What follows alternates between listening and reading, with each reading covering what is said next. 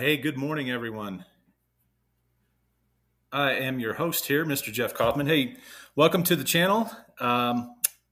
First of all, guys, I want to throw this out there because I'm in the middle of nowhere, Arizona right now.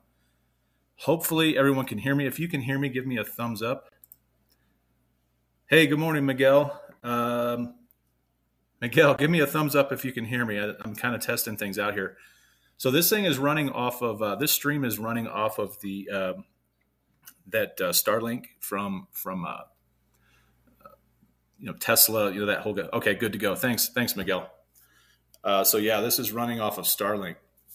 This is Elon Musk's um, internet service. It's really been fantastic, but I have never tested it on live streaming. So in fact, when I first started this up, this thing it shut off on me unexpectedly. So if I start to cut out, I would really appreciate it if you can just let me know, like through the chat or whatever. But hopefully this thing's working okay.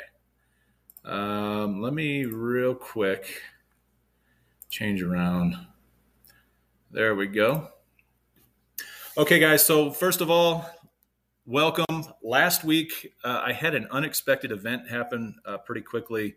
It kind of developed overnight. I had someone who was looking to place some money. So I kind of had to make a quick decision and go talk to a private money lender and, was able to secure some more funds for the deals we do. So it worked out, but unfortunately it wasn't able to get on here.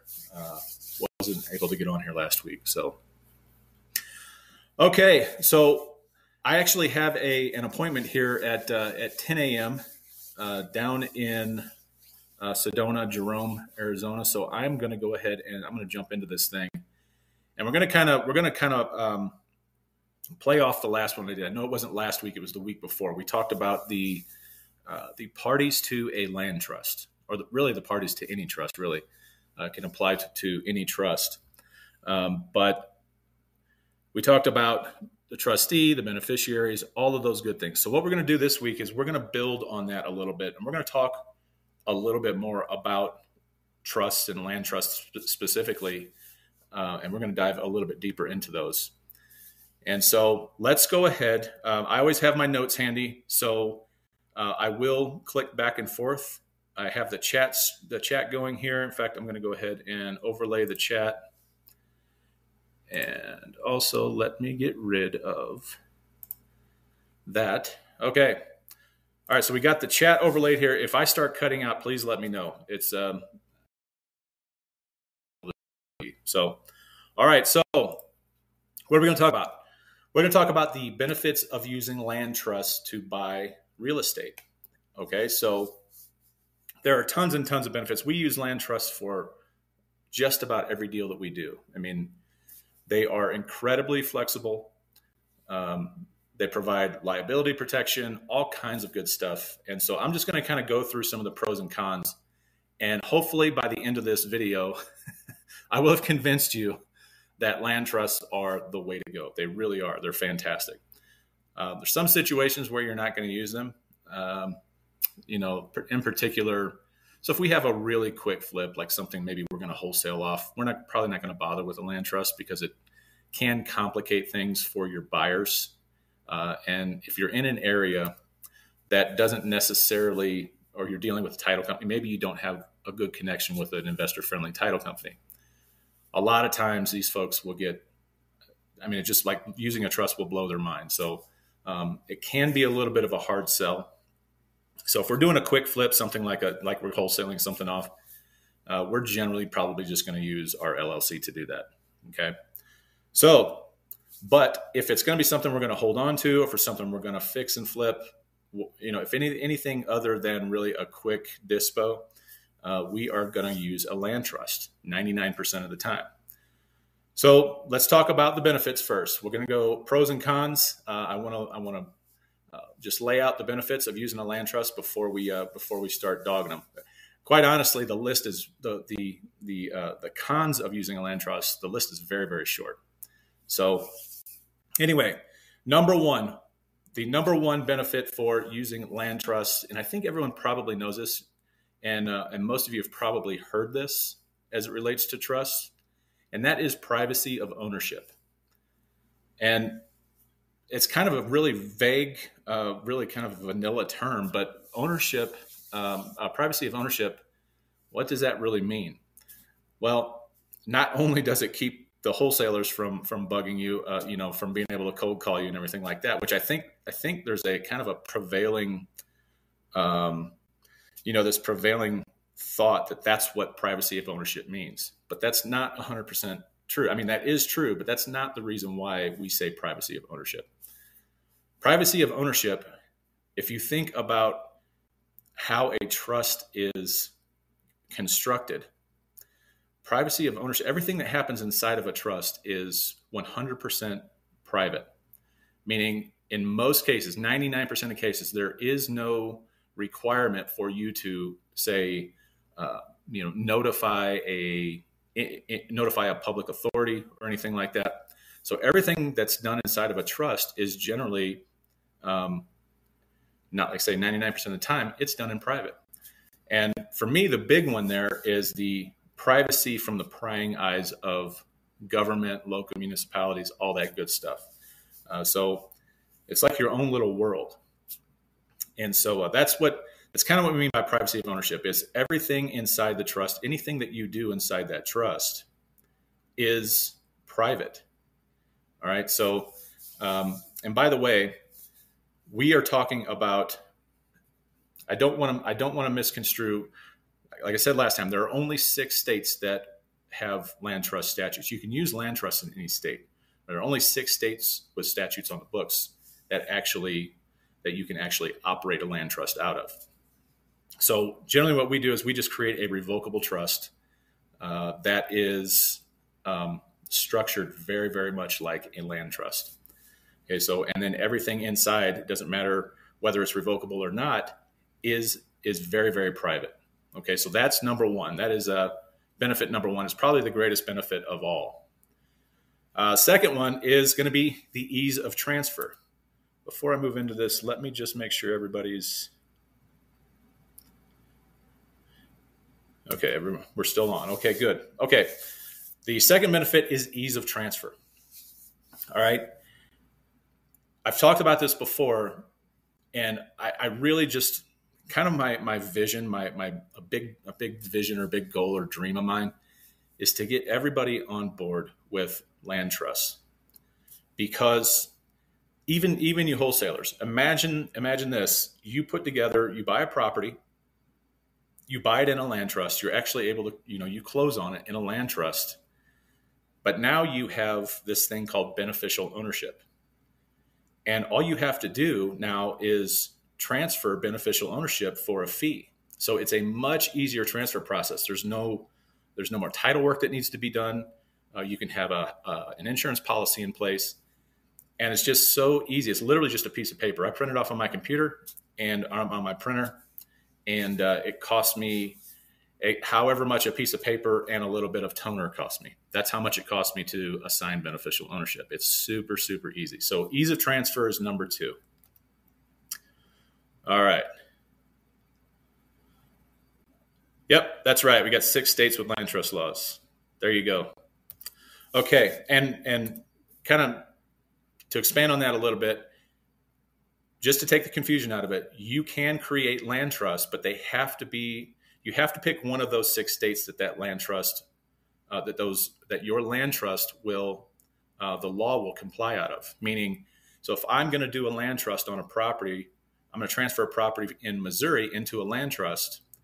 In that land trust, I would say that this land trust complies with the laws of the state of Illinois or Florida, right? So you can operate the land trust out of any state, but you must comply with the laws. You got to pick from one of those 6 states, and really, probably the best one of those, I would say, is probably Florida. If you're going to do that, if you're going to actually create a land trust, a true land trust, Florida is probably one of the better states to operate out of. Illinois is a very common one as well. Honestly, I've never operated one out of anything other than Illinois and Florida. So you'd have to go in and kind of look at the pros and cons if you want to go that route.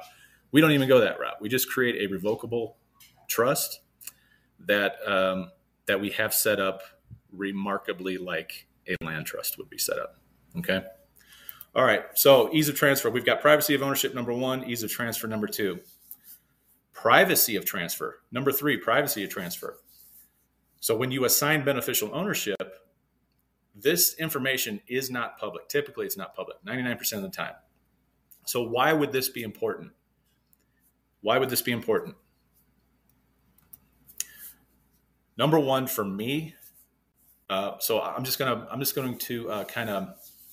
I'll just give you an example. If I transfer beneficial ownership to my buyer, and I've done this many, many times. And I won't get into the specifics of the type of deal, because there are different criteria for transferring beneficial ownership. But just know that when I transfer that beneficial ownership to someone else, since we have this privacy, all the privacy built into a trust, what does that, for me, what that means is that's not going to trigger what? An assessment, a reassessment of that property. And so what it allows for me to do is to transfer ownership or beneficial ownership without the government going in, or the municipality or the county going in and reassessing the value of that property, and ultimately, possibly increasing taxes or increasing the value of that property. All right. So if we can transfer this beneficial ownership inside the trust, it's going to keep it out of the prying eyes of the county, and the county is no longer, they're going to have no idea really, they're not going to be prompted to reassess the value of that property, is what I'm trying to say. So I hope that makes sense. If anybody has a question about that, let me know. All right. This would be number 4. Number 4 is, believe it or not, a lot of people talk about trust not offering any kind of, when they think of trust, they only think that trusts provide anonymity. But they also kind of built in that anonymity, and in that anonymity is this liability protection. Because if you think about it, if the beneficial owners of a trust are not known, if they're not made public, it's going to be it's going to be really hard to find out who the beneficial owners are, in case there is some kind of lawsuit. So really, an attorney, if somebody hires an attorney to sue the owner of a property that is in a trust, the attorney is going to have a real tough time finding those assets. Okay, so it's really just another legal hurdle, is what it is, and it does offer you a little bit of liability protection. And to kind of go back to the statement here, you may want the land trust to be managed by an LLC to get the protection measures of an LLC. This is where this comes into play. So if an attorney, if by chance a land trust is pierced and it is sued, many times it depends on how the land trust is actually written, how the agreement's written. But in most cases, 99% of cases, if there's a slip and fall, let's say, on the property, and somebody and an attorney's trying to sue somebody, they're going to go after the beneficial owner. Okay, so the beneficial owner should never be yourself individually. It should be either one of two things. It can either be another trust, which is something that we do as well, or most of the time it's going to be an LLC. It's going to be your LLC. And then your LLC is going to be the one that, you have the insurance policy, all of that good stuff. Your LLC is going to be your asset, is going to be your protection. Okay. So you would never want to list yourself personally in a land trust as a beneficiary. It needs to be a legal entity that provides you some sort of protections, right? Okay, so that is the liability protection aspect.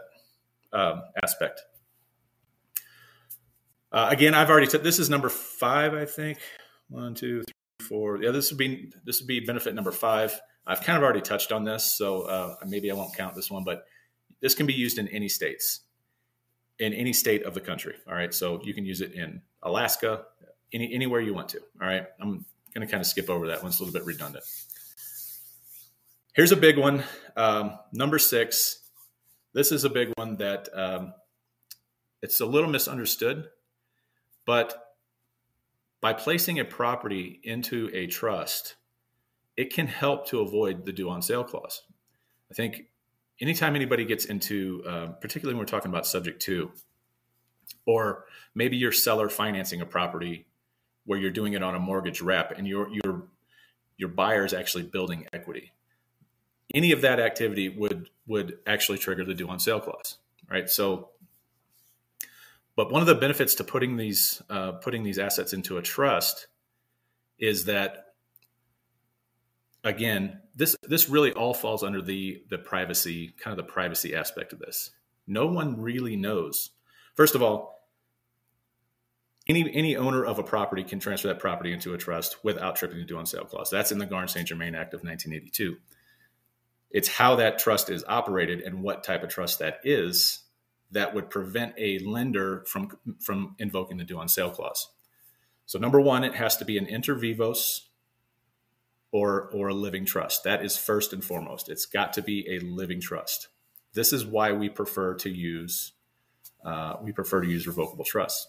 Now, a land trust is also would be considered inter vivos, but it's a little, using a straight revocable trust, it kind of gives this impression. It's more like in the eyes of the lender, it would be far more common for someone to transfer an asset into a revocable trust than it would be a land trust. So it's kind of, admittedly, it's a little bit of smoke and mirrors. There's nothing illegal about it. It's just, you are not drawing any more attention to this transaction than you need to. So, avoiding the due on sale clause, honestly, if you keep making those payments, as long as that asset remains in the performing column, you're probably going to be okay. But this does not hurt having this property transferred into a trust and preventing the due on sale clause. Okay, let me make sure we've got. Let me look at some questions here. Okay, when acquiring via sub-2, who are the beneficiaries and what is their percentage? Honestly, that is entirely up to you. So for me, if I'm going to do a JV deal, I may keep a certain percentage of that beneficial ownership. So it's entirely up to you. I think I went over this maybe last week. I think I went over this. I'm sorry, week before last, because I missed last week. So I have kind of these hybrid deals are they're kind of tight. Honestly, the numbers are kind of tight. So, and this is really the only time I would use these, but so I would offer 80% beneficial ownership to a rehabber or flipper. And I would sell that to them for very little upfront, because remember, this is a tight deal. So I would sell them 80% of that beneficial ownership. That could very well be 60. It could be anything that I want it to be. And so my LLC would hold 20% beneficial ownership in this case and give them 80%. So now when they flip that property, they sell that property, I get to, sorry guys, we got the dryer going here. I would, when that property is sold, I'm going to retain I'm going to earn 20% of whatever the net profits are on that deal. So there's nothing set in stone about, and you know what? You may be actually talking about the, which I'm not going to get into. That's a huge, long explanation. But you might be touching on the point that Garn-St. Germain, to be fully compliant with Garn-St. Germain, the original borrower would need to be listed as a beneficiary. So it's whatever percentage. They don't define what percentage they need to be. So I don't know if that's what you're touching on, but that's kind of a different topic. Or it's not a different topic. It's just that would require me to bust out Garn-St. Germain and actually go through these 9 different exceptions in Garn-St. Germain. And we're just not going to have time for that today. So, all right. So I think this is number 8. Number 8, and I touched on this as well. It keeps your sales price secret. Right. So if initially, if you're buying this from an individual and you're putting it into a trust, that sales price is going to be known. That's going to be public record. But anything that happens, anything else, if you're transferring beneficial ownership, that is never recorded. Therefore, no one's going to know the sales price. No, it's just going to be totally, totally private. Right. Not going to dig. We kind of talked about that one already. Here's a big one. This is something that a lot of folks don't recognize either. Is placing a property into a trust or land trust can help prevent liens being attached to the property. A properly constructed trust will have what we call a spendthrift clause.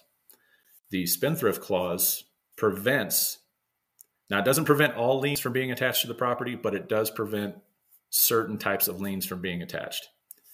Think mechanics liens, just any of those liens that wouldn't be, say, what we call super liens. Super liens would be, federal liens, things like that. And so there's a trade-off here. The trade-off is that, a lien can't be placed or attached to a property, but also the beneficiaries cannot leverage that property for, let's say, let's say they wanted to use that property to secure a loan. Well, you're unable to do that if you have this spendthrift clause. And for me, that's perfectly fine. I'm not looking to leverage any of my deals anyway. So we include a spendthrift clause in every single one of our land trusts. All right. Okay, and the last one that I have is not only applies to homeowners, meaning individual homeowners, but it can also apply to you as well. And what it is this can eliminate and minimize probate. You don't have to go through probate with properties that are in trust because the individual no longer owns the property. The trustee owns the property. Okay, because the trustee is the one taking title.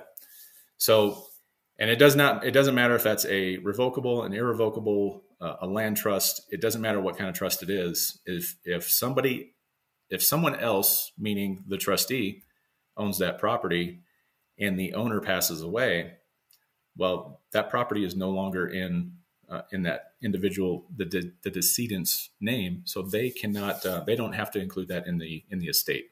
It won't go through probate. All right. Okay, so the question is, right, yes. What I want to know is how to use the percentage beneficiary of trust to acquire from a seller to control.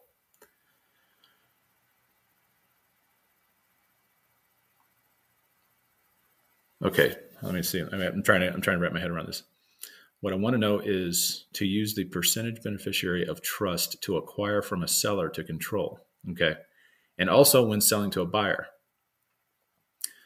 Okay, so it's not even about control. This isn't an LLC. So usually in an LLC, if you have a percentage of ownership in an LLC, and the majority of the time that percentage of an LLC is the controlling interest. They have the controlling interest. This is not the same. We're talking about ownership. And so the way that what you're asking, the way that would be managed that would have to be laid out in the trust, in the agreement. Okay, so it's not like a corporation or an LLC where you have a controlling interest. You can have it. This is another reason why I love trusts so much. They're so flexible. You can have it that way. You can have it so that the person that, or the individual or entity that owns the majority of the beneficial interest, they could do that if you wanted that. If that's how you wanted it to be set up, you could totally do that. Probably what we would do in that case. So for instance, in that deal that I just gave you, where I maintained 20% ownership, beneficial ownership, and my rehabber flipper had 80%, that's when we invoke this, or we create this role called a director. So what in this case, what the director is the director takes the director is going to take those kind of voting powers away from the beneficial owners, and the director is going to guide that trust in which direction it needs to go. Okay, so that's how we would do that. And then it says there's a strategy to who controls, manages trustee, and what percentage beneficial each beneficiary has. Yeah, I think I kind of just answered that. I hope I did. Yeah, I mean, it's just it's totally dependent upon the agreement. It's dependent upon what you, how the trust agreement is written, and you can be very, very. It can be super, super flexible. You can really. It's a private agreement, so it is. There are no real standards for how a trust can be set up. It's just it's created or molded into exactly what you want it to be molded into. It is created to serve you. So it's very flexible. It's not like a lot of agreements that are very rigid.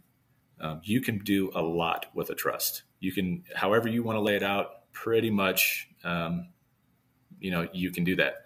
Now, this is going to vary state by state because there are things that obviously there are going to be things that if you had to go to court, maybe they would be overruled by the court.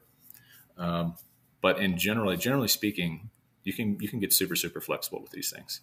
So, all right. So that was that. Let's see. We got, 1, 2, 3, 4, 5, 6, 7, 10 different benefits to using land trusts. I'm going to talk about a couple of disadvantages.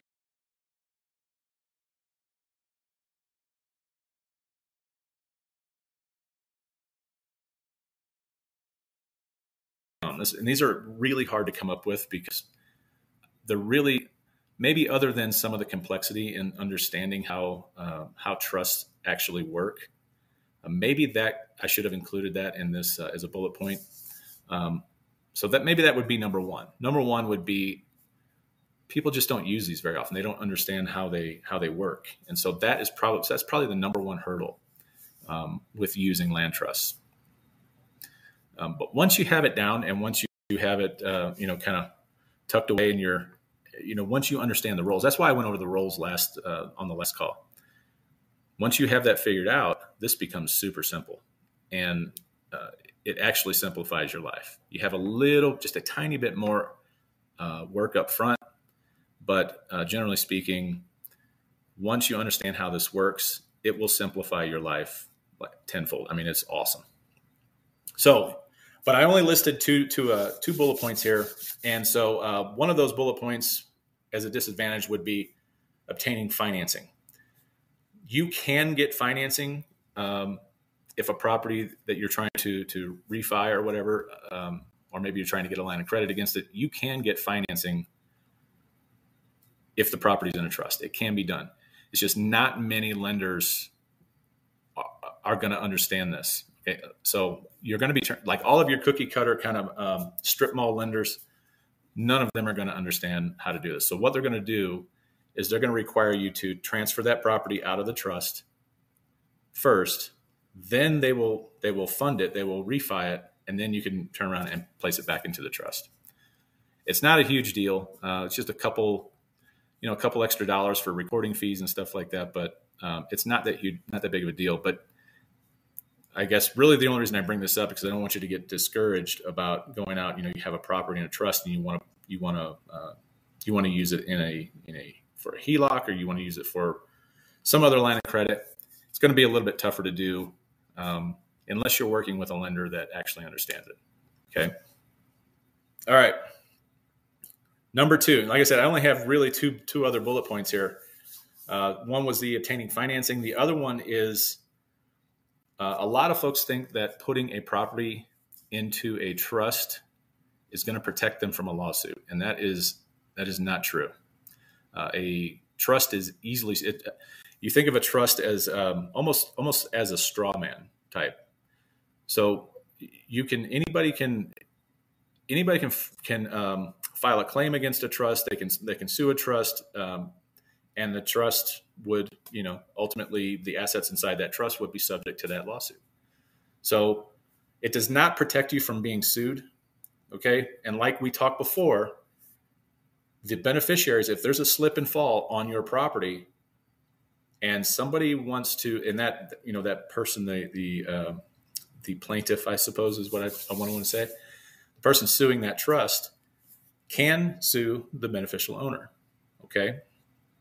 But if that beneficial owner, like I said before, is set up correctly and it's an LLC where you have limited liability, that would be the way to go. The cool thing about this is generally speaking, when somebody sues a trust, the only assets that are in a trust, hopefully, the way, if you're setting these up correctly, see, we set it up so that we have one asset in one land trust. So generally speaking, that asset is what would be subject to that lawsuit, unless there's personal liability, like I say, and then they can go after the beneficiaries. But if somebody is suing a trust, only that asset would be subject to seizure or to liquidation.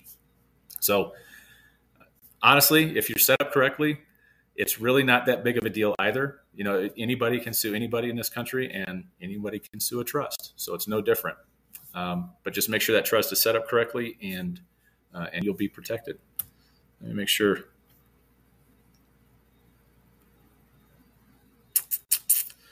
Looks like I was having a few issues here. Let's make sure that can everyone still hear me? I am cutting in and out. Sorry about that. Are we good? If we're good, give me a thumbs up. If there's anything I need to repeat, let me know. Type it in the chat there.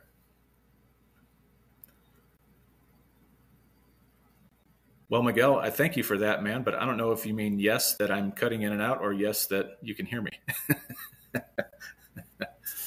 All right. Okay, Bob, you joined us from YouTube. LLC versus land trust, ? You're going to have to clarify that for me. I'm not sure what you're asking because I just went through a lot. So if there's one particular question you have about that, be happy to answer it as best I can anyway.